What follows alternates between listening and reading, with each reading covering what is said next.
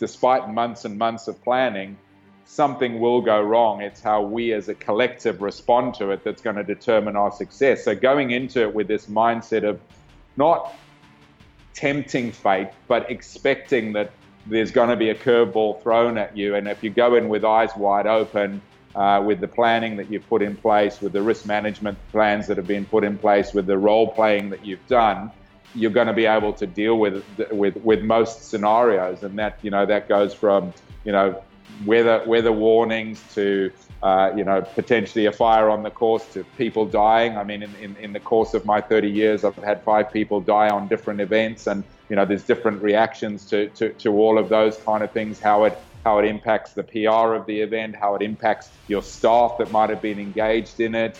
How it impacts the family, interacting with the family. All those kind of things have taught me so many valuable personal and business lessons. Helping CEOs and business leaders discover the energy to perform exceptional brilliance and positively impact the lives of those around them.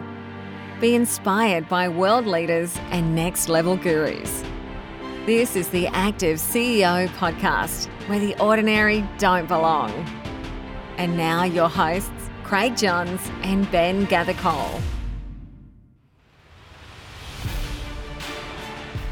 On this episode of the Active CEO podcast, we speak with an international authority on iconic large-scale mass participation events, a humble, loyal and curious leader and a passionate family man now living in Bali, Indonesia. Growing up in Zimbabwe, he studied a Bachelor of Commerce and Bachelor of Agricultural Management at the University of KwaZulu-Natal. Getting his first taste of event management while at high school, our guest has over 30 years experience organising and leading major events. During his career, he has been at the helm of events for more than 1 million participants in the likes of Australia, Singapore, Malaysia, Philippines, Thailand, Zimbabwe, South Africa, and India. He established Spectrum Worldwide in Australia in 1992, where he worked on the 2000 Sydney Olympic Games, before establishing himself in Singapore at the commencement of the Asian health and fitness boom in the 2000s. In 2015, he established Mass Participation Asia, an annual conference for event stakeholders, before selling Spectrum Worldwide to Ironman in 2016. I'm pleased to introduce to you an enabler of people to have an active and healthy lifestyle, author of Mass Participation Sport Events and Better Business, Better Life, Better World, is a high-impact consultant and a champion of buy one, give one. Chris Robb. Chris, welcome to the show. Thanks, Craig. Geez, you brought back a few memories there. Thank you for that wonderful introduction. Now you've had a wonderful career. So let's go back in time a little bit here. As a global citizen, what was life like growing up on a farm in Zimbabwe? Look, it was wonderful. I had an amazing foundation, amazing upbringing.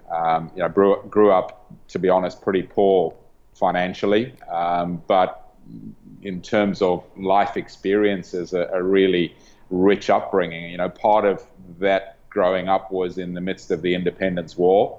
So as a 15-year-old, I used to sleep with a gun next to my bed behind sandbags at night.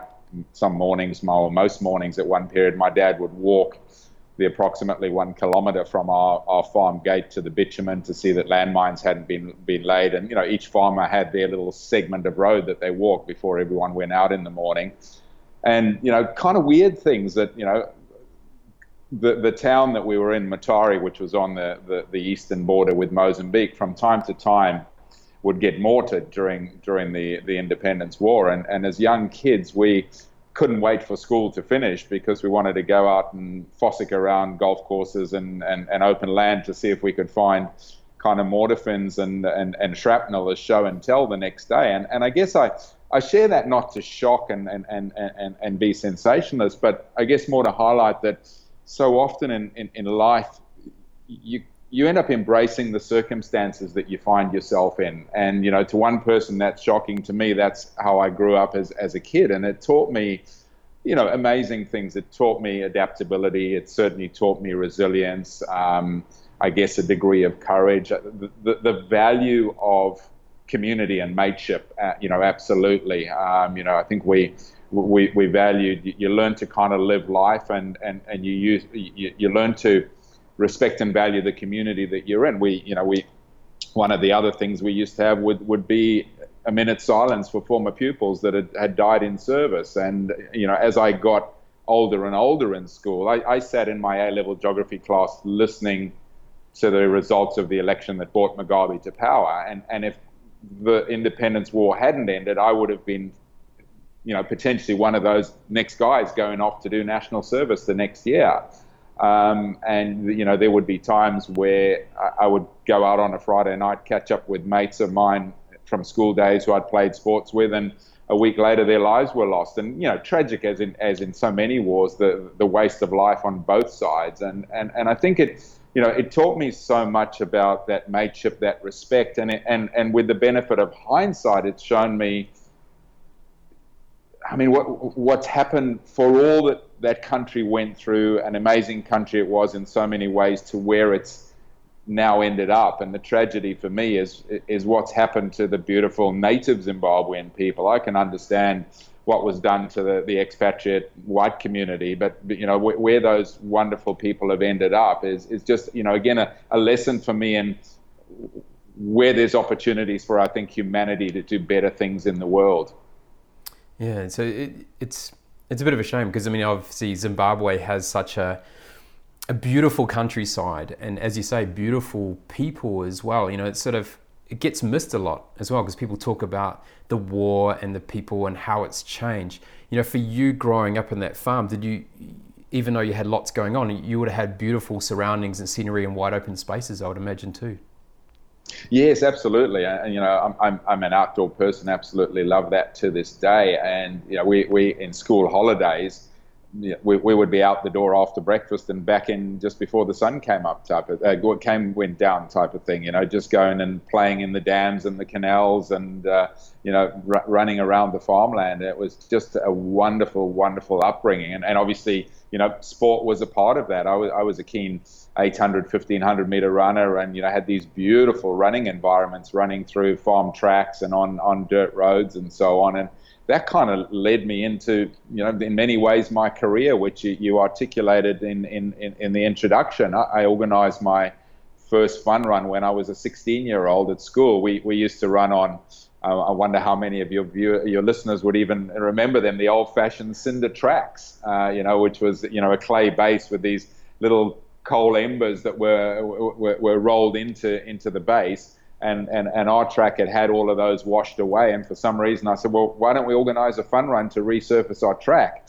And a couple of the teachers and the headmaster said, yeah, great idea. And I think they were pretty shocked when, the run ended up happening. And it wasn't massive, it was a few hundred people. But, I remember walking into the headmaster's office with this big bag full of cash that we'd raised. And it was the teachers were then, okay, we better find a way to do this project to resurface the track. And it gave me this wonderful thrill of, doing something for the community, seeing the smiles on people's faces as they cross the finish line. I guess I enjoyed the entrepreneurial element of it, getting some sponsorship, getting the permits. I never in my wildest dreams kind of anticipated that I was laying a foundation for what would turn out into a 30-year career.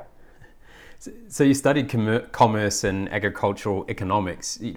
What was that career dream early on? Obviously, yes, you had that little inspiration of events at 16, but it must have looked like something else at the beginning there.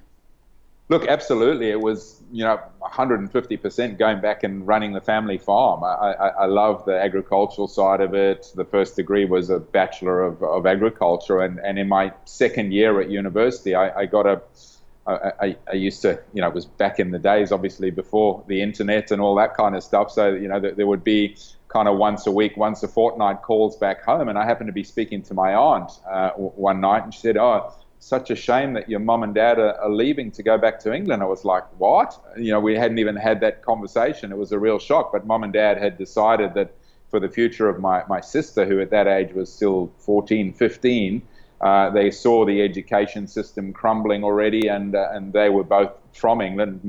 Dad was 4 when he came out, and mum was 12, and they obviously met there and raised the family. And they said, we're going to head back. So the family farm got sold very quickly, and that opportunity kind of disappeared, albeit that it was still my intention when I finished university. I did my Bachelor of Agricultural Management, and then I went on and did a Bachelor of Commerce, and my intention had been to go back and not run the family farm, but then go and find another job in agriculture. And I was fortunate to have a year of what was supposed to be a year of study post university, a year of travel, sorry, and that turned into 4 years. And at which time I came to Australia after the first year, fell in love with it within hours. I mean, literally, I'd been in Europe. I'd done this amazing Contiki trip around Europe with people who are still, many of them, my best friends, and landed in Sydney, caught the bus down the road to Melbourne, and had this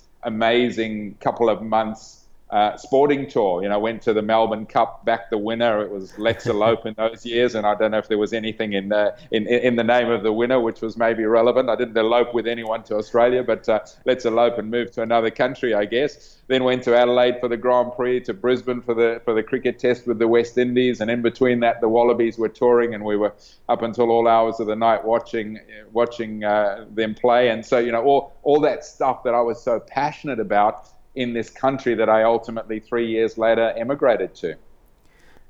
So immigrating to Australia, what was the driver behind establishing an event company?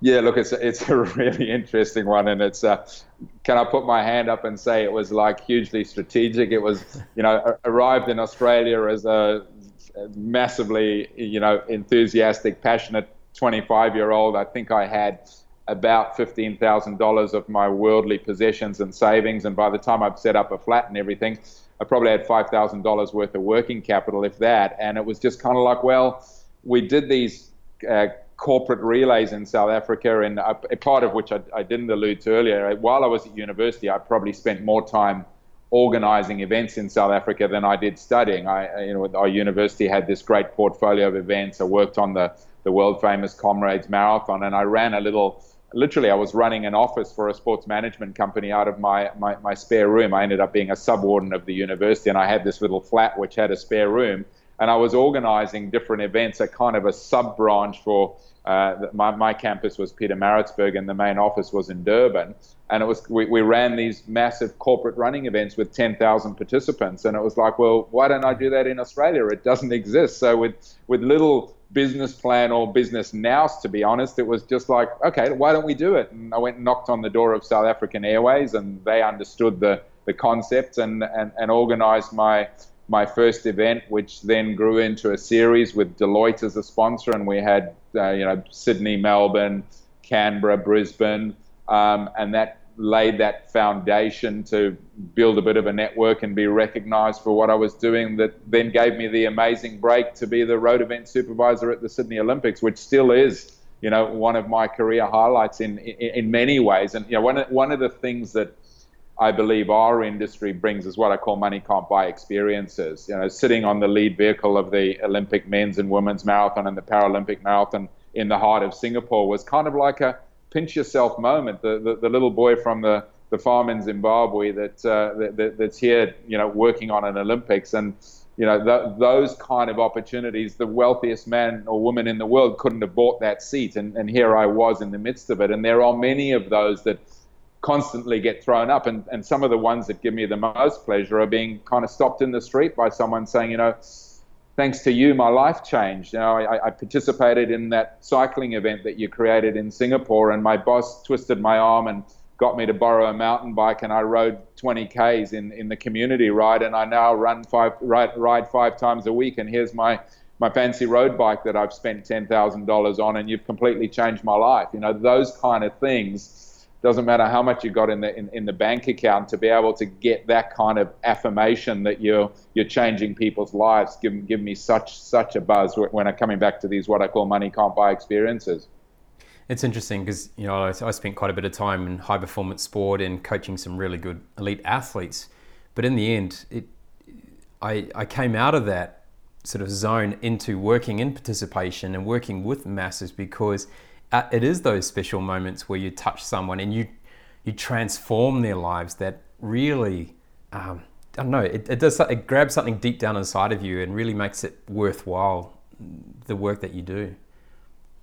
Yeah, absolutely. And you know, that just seeing the smiles on people's faces, I think we all know that in this day and age, we live these increasingly busy lives. We're so connected to technology, and you know, see people out for dinner and everyone sitting around the phone around the table on their phones, and to see these, you know, the kids stuff. I just love seeing, you know, the kids dashes and the kids cycling events, and the parents with big smiles running along next to their kids. And if those things have just that little bit of changing people's lives, that parents are getting out and being active with their kids, and their kids are getting exposed to something that's not around technology, that's hopefully going to impact their health and well-being for the better. And you know, we focus on the physical health, but I think so increasingly we need to be finding solutions for mental health, with this disconnection that we have, with the pressure that everybody's under, with the need for kids to perform at a really young age. I just believe that exercise has such a role to play in that, and that doesn't mean being an elite athlete or or running a marathon in a personal best. It means connecting with a community and a tribe, and training and doing things together and taking you into the outdoors. It's just, I think, so crucial to the future health and well-being of the world. So talking about tribes and building communities, I know you spend a lot of time in Singapore. That's a huge part of how the government is looking at bringing people together, is through sport, right? There's less people getting married, there are less children being born, so they're like, okay, let's create communities to bring people together to hopefully connect and then, you know, produce the next generation. So it's fascinating, that whole community tribe aspect, and it's really starting to connect now. You see it with Parkrun, you see it with Ironman at more of an extreme level. But you know, it's just those local sporting clubs and local sporting events that really matter as well, isn't it? Absolutely. And I think, you know, one of the things that I'm very passionate about is getting more governments globally to recognize the value of sport and mass participation sport, to drive change and cohesion within communities, social bonding and so on. And I think, you know, one of the things that the sports industry generally has been very good at over the years is articulating economic impact. But I think that the area that is massively being overlooked is the social and health impact. And, you know, we have these situations where, you know, you go into cities and you sit around table with governments and you see sport at the table, you see tourism at the table, but very seldom do you see health at the table. And I really believe, you know, we had a complete misnomer in Singapore when I was organizing the Singapore Marathon. So, you know, at its peak, it was 60,000 participants, probably around 50,000 of them Singaporeans. And we were paying SingHealth a significant six-figure number to provide the medical care for that event. And I was kind of like saying, isn't this completely the wrong way around? You know, we're creating health savings, better productivity, all these kind of things within this community, and we're paying for the right to do that. Shouldn't we be getting governments? And as you say, Singapore's, I believe, a global leader in that. So I'm not pointing a finger at Singapore. What I'm saying is that even a government as enlightened as Singapore into the values of these things are having those kind of models in place. Some of the obstacles that we need to overcome for better collaboration in other cities to ensure that governments are saying, well, and it's not, I'm not saying this is about a handout. It's not necessarily just giving big grants. It's about reducing the boundaries, putting in permit situations that are easier to close roads, to designing parks and roads in such a way that they can accommodate events, and recognizing the value that not just mass, but sport generally can bring to the well-being of communities. It's interesting you talk about that. New Zealand released their wellness budget earlier this year, and I know, talking to some of the people that work in Sport New Zealand, is they've actually bringing together health, sport, etc. into the room now to work together, and they've actually got sport leading that task force. So it's probably the first time we've ever seen that, and I think it's crucial to the future of how we live our lifestyles and the well-being of, as you say, mentally. It's not just physically, it's more that mental aspect that's going to be so crucial now that the digital age has really kicked into gear. Yeah, no, look, absolutely. And, you know, one of the big boom areas is esports, which I'm sure, you know, your listeners would have had to been under a rock probably to not notice how it's growing. There was a stat that was a graphic that was put out the other week. There's just been a massive esports competition, and the winner, the young 18-year-old kid, won more than Novak Djokovic winning Wimbledon, and Tiger Woods winning the US Open, and those are the kind of things which, on one level, that's amazing, but it's driving those. And I'm not necessarily saying it's terrible, but what's the kind of antidote of these kids that are spending all this time gaming and being engaged? And obviously that's building a tribe and community and connection. But I think there needs to be some collaboration to ensure that we're getting the physical part of that as well. I think at the high end in esports, we won't talk about this too long, but with the high end, those real high end competitors, they do lead a really high performance life, and they do a lot of strength conditioning. They are fit and healthy. They generally get good sleep, and they have nutritionists and people around them, but it's that next tier down from that we're not seeing that. It's a big drop off straight away from the elite competitors down to here is the rest of the people playing esports. They're just sitting there and they're not being healthy. They're not moving their bodies, and they're not getting that mental relaxation that they need. Absolutely. Yeah. No, you're so right. So moving to Singapore and sort of being involved with the Standard Chartered Marathon, which is a phenomenal event. It happened at that commencement of the Asian health and fitness boom. For you, what was that backstory to moving to Singapore?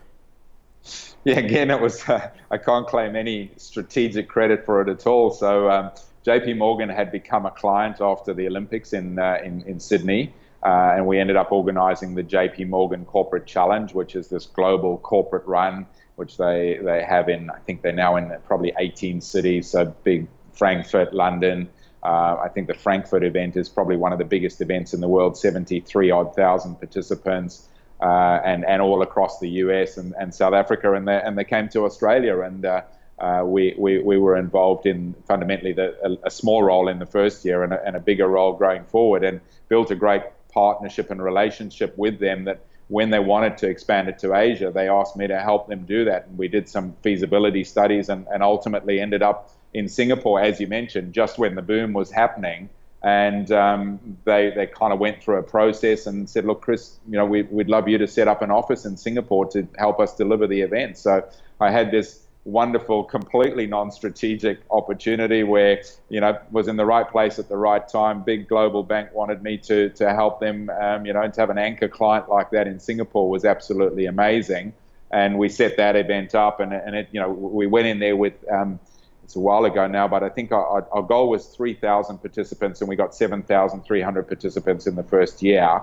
And that event grew on, and then I got an opportunity on the marathon, and then had the opportunity to see that there was a gap in the cycling space. So I created the Cycle Singapore event, which grew into Cycle Asia with events in Malaysia and the Philippines, and linking in with events. Robbie McEwen's event on the Gold Coast. Robbie became our ambassador.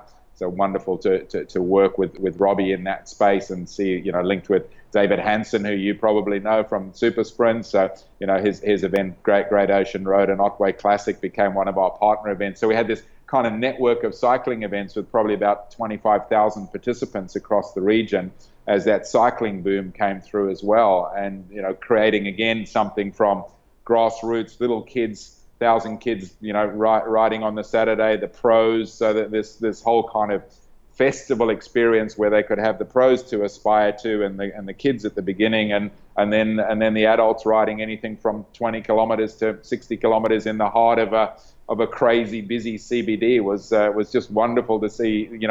The explosion of these kind of events, which still continues to happen across Asia. So shutting down one of the world's busiest cities is by no means an easy feat. What goes into putting on an event of that scale, like the Singapore Marathon, that people probably wouldn't know?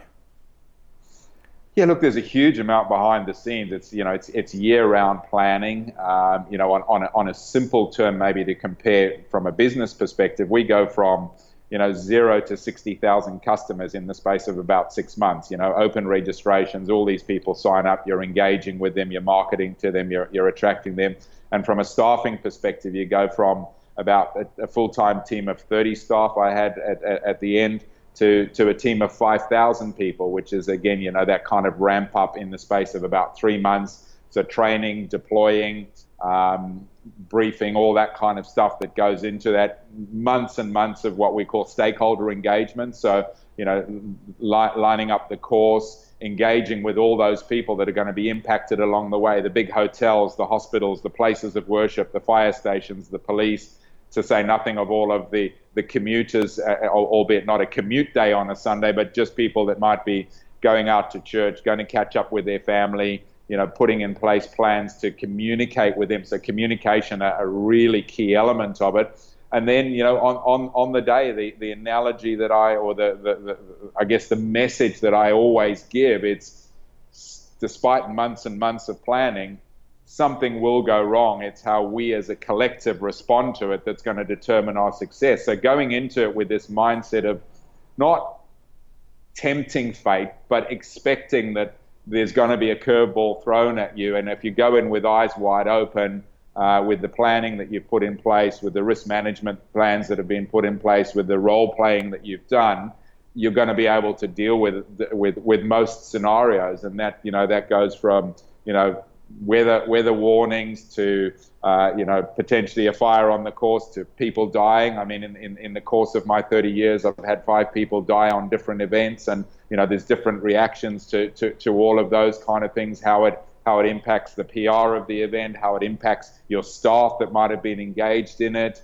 how it impacts the family, interacting with the family. All those kind of things have taught me so many valuable personal and business lessons. And I guess taught me that, fundamentally it's about empowering people and letting them do their jobs. I put my hand up and say there's an element of me that can be a bit of a micromanager, but if you've got an event of that magnitude, it's impossible to micromanage. You've got to have a structure in place. You've got to have the communication lines very clear, and you've got to have a way of resolving challenges. And it was one of my most satisfying days of every year, being the race director, standing in the command center, control center, with probably 50 different people in there from the different functional areas, from your police and your medical and all your different functional areas within the race organizing group, troubleshooting and empowering people, and then trying to help them when a problem came up. So we'd have all these people sitting in a room. All of them have incident logs where they're logging incidences that might be happening. There's police that won't let a bus into a particular junction as we're deploying our volunteers, and they're logging these in a timeline. And I'm literally just walking around looking over people's shoulders saying, hey, that was 20 minutes ago. It's pretty crucial. How are we going to respond to that? To split second stuff of, we're 2 minutes away from the race starting and we haven't got a green light that the course is closed yet. Are we going to have to delay it? And then that miraculous 30 seconds before, you get your course director coming through saying, we're green, we're ready to launch the race. Recognizing that you're going live to global television, and there's contingencies built in place there that you might be able to delay for a couple of minutes, but not much more than that, because you then miss maybe the prize giving at the end of it, or the winner crossing the line. There's all sorts of knock-on effects that come into that. But just really love putting that jigsaw together and making sure that everyone knows what they're doing, but is also empowered to make decisions. It's pretty much like a CEO running a business, except what they would normally do in a year or maybe 2 or 3 years happens all in one day, right? Yeah, kind of. It is. It's so fast tracked that it's the sheer magnitude of it. And again, a CEO, obviously probably running a global business, is talking to remote offices, but in most instances that's kind of an indoor environment. We're talking about an outdoor environment with all of the nuances of nature, of whether it be wind, whether it be lightning, whether it be storms, the issues of traffic that are moving around that, and the live element of it as well. I mean, there's many businesses that obviously have deadlines of a product launch or a website going live, whatever. We're also non-negotiable. You go live on TV at 5:30 a.m. in the morning to a global audience. It's got to happen. So yeah, I think there's lots of parallels with a CEO that's got a massive workforce all over the world that is driving on commitments and deadlines and so on. So let's change and tack to the left a little bit here. How would stakeholders describe your leadership style? Collaborative, I think.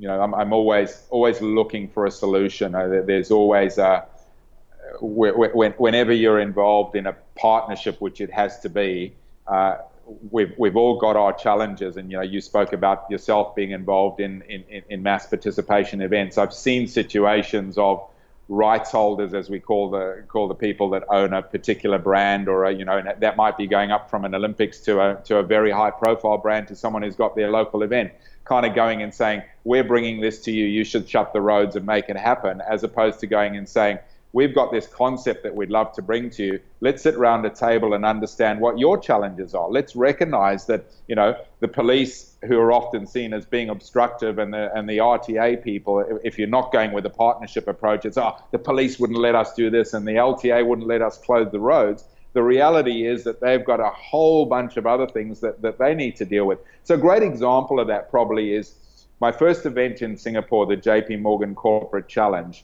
8 days before that event, the Nickel Highway, which is one of Singapore's main arterials, collapsed. They were building a new MRT tunnel. Tragically, 4 people lost their lives. And 8 days before the event, we had nearly 7,500 people that had entered. And we sat for days not knowing whether our event would go ahead. And the important part of where we came from is that we're sitting over here with our problem, which looks massive to us. We got 7,500 people that need to run an event. We got a global sponsor out of New York.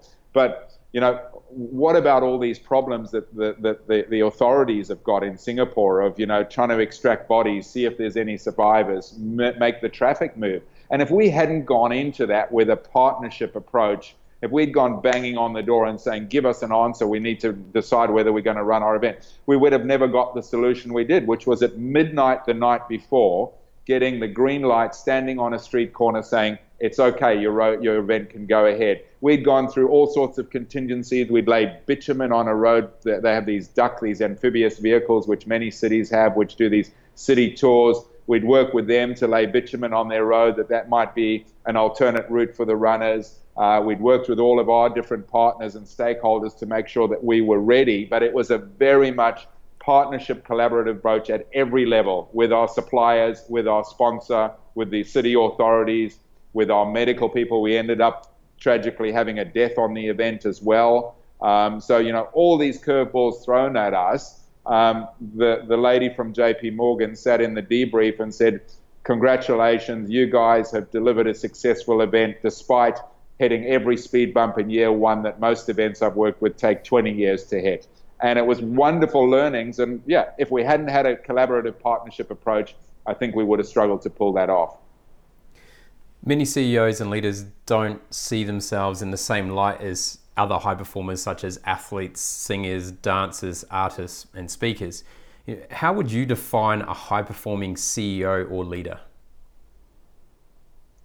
That's a great question. I think it's someone who surrounds themselves with a support team, and that's a team directly working for them maybe, but also a team that's around them. One of my biggest lessons that I always give, I do quite a lot of mentoring, and I often get asked by young people, if you were entering the business at my age, what would I do? And the first tip I give them every time is surround yourself with a great group of mentors. So, whether you're a great CEO who's at the top of the tree in a big global company, being surrounded by people that are supporting you, much like an athlete has, a nutritionist and a physio, and I don't need to tell you all of those, but, that team that's supporting them.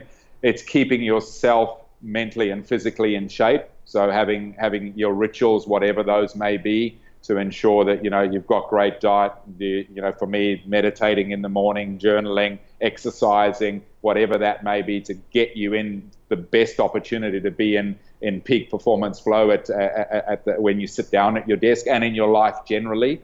I think it's very much about balance. For me, that is hugely important. I've got a little 4-year-old son coming on to 5, and that is so important to me, is making sure that I have time with him and my wife.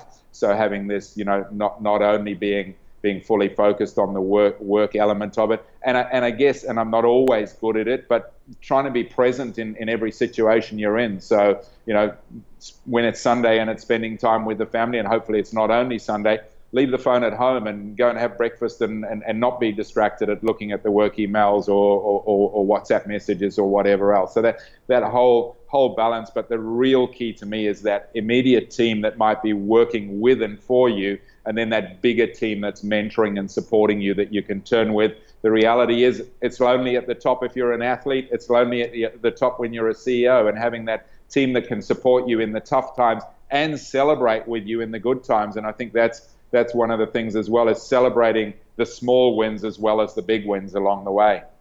So you talked about meditating there and having that quiet time. In moments that challenge us, people fight, flight, and sometimes even float. Can you describe the immense power of pause? Yeah, look, it's one of them. In fact, I just did a talk here in Bali the other day on the power of pause. And one of the examples that I used was a couple of years ago, about nearly 7 years ago now. I was in the UK, and I was spending the last couple of weeks of his life with my dad, who was dying from cancer. And I was sleeping on a mattress in their living room floor, and in the midst of the night, I had this, help, help, help. And I jumped up thinking that it was my dad, and turned out that it was my mom, thinking she was having a heart attack. And I jumped on the phone, obviously, straight away, called 000, and we had this bizarre situation of, my dad in the bed there, my mom in the bed there, me running up and down the steps waiting for the people the paramedics to come. And anyone who's ever done a 000 call will know that it can be intensely painful because they're asking you all these important questions. They're pausing to get the right information from you so that they can make the right decision. These paramedics arrived in what seemed like many, many, many minutes, and I'm sure it was only a couple, and they came purposely walking up the stairs, and I expected them to come bolting up the stairs, and they stopped at the door. And they were asking my mom questions and clearly surveying the scene. And my mind was racing, saying, come on, my mum's having a heart attack here. And then in that instant, the penny dropped, and I recognized that they were using the power of pause for probably 10, 15 seconds to analyze the situation before moving forward. And it's a story I've told many times because I think at its extremity, it emphasizes the importance of pause. If a paramedic who's treating someone in a potentially life-threatening situation can find the time to step back, to pause, to analyze the situation, how can't we in a business or a personal situation? How often have we sent that email in a rush and regretted it afterwards, or rushed into a situation when we could have stepped back? And I'm not always perfect at it, but it's always this, hey, take a deep breath. You've got a moment to survey the situation. If a paramedic can do it, every one of us can do it in almost every situation in life. So an extreme way of exhibiting that, I think it is so, so powerful and often overlooked. And talking about people that use the power of pause, you had an opportunity to sit down and spend some time with Sir Richard Branson. How important is it to have key global figures championing having an active and healthy lifestyle? Look, I think it's absolutely crucial. We need more of those kind of people that are coming out in favor of keeping yourself active on a daily basis. So, he is a great example, not only of it as an advocate, but seeing this man just so fit, so healthy, so vibrant. Watching him going out paragliding, and the first day we were there, we had this little regatta, and he was on the lead boat and navigating it, and then the next day he was on the tennis court, and I found this incredible way of introducing myself to a billionaire. I had this absolutely wonderful opportunity to play tennis as Richard's doubles partner, and my first serve was whacked straight into the back of his head. I'm hoping he won't forget me. but it was, I then went to take my second serve, and in typical Richard Branson larrikin style, he was nowhere to be seen. And I looked across and he was literally cowering behind the net, protecting himself for the second turn. So, there's a man who lives life with fun and laughter and activity and all of those kind of things. So, sometimes I think in the daily hustle bustle, when we're under stress, we forget to laugh, we forget to have fun. I'm lucky I get often reminded by my little boy Sam, who's a real little practical joker. And sometimes even as a parent, you get kind of caught up as, come on, Sam, hurry up, we're running late for school. And I constantly catch myself as, this is a great opportunity to learn from a little kid to say, does it really matter if we're going to be a minute or two late, because here's a little boy having fun playing a practical joke on his dad, and let's embrace that and enjoy those moments. Often I'll be lying down in the morning doing my meditation, and he wakes up a little earlier than I might want him to, and I'm lying there with my face mask on, and next thing I hear the little pitter patter of feet, and my face mask gets ripped off. And there was a time in the first time it happened, it was, oh damn, I can't finish my meditation, and I now just absolutely embrace it and love it. How beautiful is that my little boy then comes and lies on top of me while I'm finishing my meditation, and I get a cuddle in the morning. And there's this wonderful opportunity that could get lost in saying, come on, there's a rush here, let's get on with the day that lies ahead of us. So you've written 2 outstanding books, Mass Participation Sport Events and Better Business, Better Life, Better World. What was the why behind sitting down and putting pen to paper for both topics? Yeah, from the book perspective, the first one, Mass Participation Sports, I recognized how lucky I was to have built up all this knowledge in my industry. And really, when I started, there weren't a lot of mentors around. The industry was in its infancy. And I learned a lot of things the hard way by making mistakes. And the reality is that I still make lots of mistakes, and we all do. And I think they present the best learning opportunities. But it was kind of like, if I can share what I've got here, what I know with other people, to make it a shortcut for them within the industry, to help make it easier for the future leaders of our industry, to help grow our industry. That's something that I would love to do. And then the Better Business, Better Life, Better World was through B1G1, through the wonderful Paul Dunn and Masami Saito. And there was a group of us. I was just one of many contributors in that. And, the why there was, again, to share a few of my life stories in the hope that they might be able to inspire others to make a powerful impact on the world. We all know smart people have great answers, but the best people ask great questions. When was the last time you did something for the first time? I had a wonderful experience 2 weekends ago where I took my son Sam on his first camping trip. So it wasn't my first camping trip, but it was the first time I'd gone camping with Sam.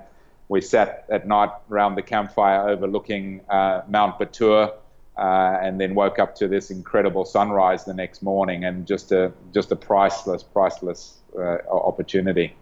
Beautiful. What is the one question that you would love to solve? I think it's, how can we as an industry, and the mass participation industry, but indeed the global community, collaborate better? I think we've moved past, or are moving past, this time of competition, and how can we see, sure, there needs to be an element of competition, but I believe the way forward for solving some of the challenges of the world is collaboration and partnership, and how can we perpetuate that at a faster rate. How do you know when you're in a peak state of mind?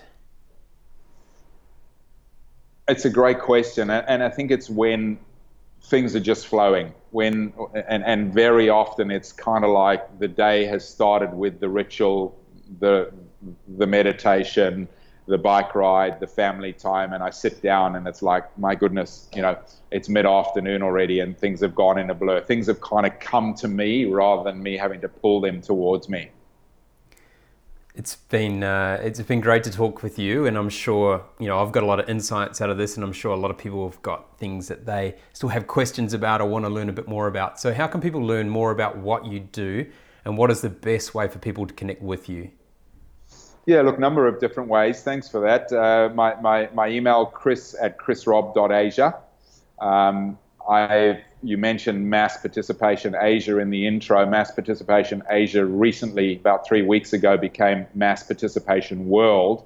So this once-a-year conference in Singapore is now becoming a global footprint with a partner out of London, Mike Laughlin, where we're building a number of different verticals: conferences, research, advisory, and education. So go and visit massparticipationworld.com. My personal website, chris@chrisrob.asia, chrisrob.asia, sorry, www.chrisrob.asia. I'm on LinkedIn, I'm on Facebook, through all of those, but maybe directly through my email, chris@chrisrob.asia. Chris, it's been an absolute pleasure speaking with you today. I've really enjoyed that journey you took from being on humble beginnings on a farm in Zimbabwe. And, to everyone else, it would have seemed like a lot of adversity, but for you, it was opportunity and how you just grow up in life and what's normal to you. To seeing the world when you went on your OE and ended up in Australia and found yourself in a new life with new beginnings and an opportunity to start a business with very little money and be able to establish something very powerful that is changing more than 1 million people around the world over a number of years. Your insights into your leadership, and especially the area around the importance of collaboration and how important that is to put people around us that maybe have more experience than what we do, and in some ways collectively grow the expertise in that room to ensure that the better decisions are made. To grasp how you've dealt with adversity, say with your events and doing them at speed. As we mentioned, it's what a CEO would normally handle in a year happens within a 24-hour period, sometimes within a 2-hour period. And you've got to be able to make those decisions clearly. You've got to be able to articulate them with purpose, and you need to make sure that you've got everyone bought into those decisions that are being made. And I really like to finish off with, talking about bringing things into perspective and how important it was to just kind of be in that moment and be present, especially when you got the little things that, probably the more important things, that they seem little, but they are much bigger than little, around things like your kids, and really appreciating those moments, having a laugh and really enjoying life. So thank you, Chris, for a wonderful conversation. We look forward to continuing it in the future and seeing how your projects continue to thrive around the world. Thank you so much, Craig. Been wonderful, really. Thank you for the opportunity. Absolutely loved it. And it's gone by in a blur, which is, you asked the question there, when you're in flow, it just, it feels like it's been 10 minutes. It's been absolutely wonderful. Thank you. This week's Active CEO Wellness Tip is: life is not a dress rehearsal. It is important that you turn up, show up, and be present right now. It's not about what you did yesterday or what you plan to do in the future. It's all about this 1 second, 1 minute, 1 hour, or even 1 day, and that you are ready to go. You deserve it, and so do the people around you. So you need to make sure that you're turned on and you're delivering that best performance, and you're not just waiting, I'll do it tomorrow. Or I'll step up the next day. You've got to do it right now. Be in that moment. Make sure your performance is right where it needs to be, and that you're doing yourself justice and the team around you. Thank you for listening to a phenomenal conversation with Chris Rob, discussing money can't buy experiences on episode 51 of the Active CEO podcast. Being present is a powerful currency that all CEOs and leaders need to own. The ability to show up, turn up, no matter how busy you are, how tired you may be, or even how stressed you are, is crucial to inspiring, motivating, and influencing. We have developed CEO Presence to share with you the tools to ensure you bring the energy, perform with authenticity, and be there in the moment, whether at work, out socializing, and most importantly, when at home. What are the verbal and, most importantly, non-verbal communication styles that you are using? What messages are you sending with your body language, gestures, tone, and words that you are speaking? CEO presence is one of the 3 Ps we have developed as part of Breaking the CEO Code to help you become a high-performing CEO, leader, and human being. If you would like to know how Energy to Perform can help you be a high-performing leader, then please contact us on www.nrg2perform.com website. This is the Active CEO podcast, where the ordinary don't belong. Join the Active CEO movement by visiting www.nrg2perform.com. That's NRG2perform.com. Share this podcast on LinkedIn and be sure to tag in NRG to Perform. Leave a review on iTunes. Drop us a line with your feedback and questions, and connect with us on the NRG to Perform Facebook and Instagram pages. Be sure to check out the next Active CEO podcast, where the ordinary don't belong.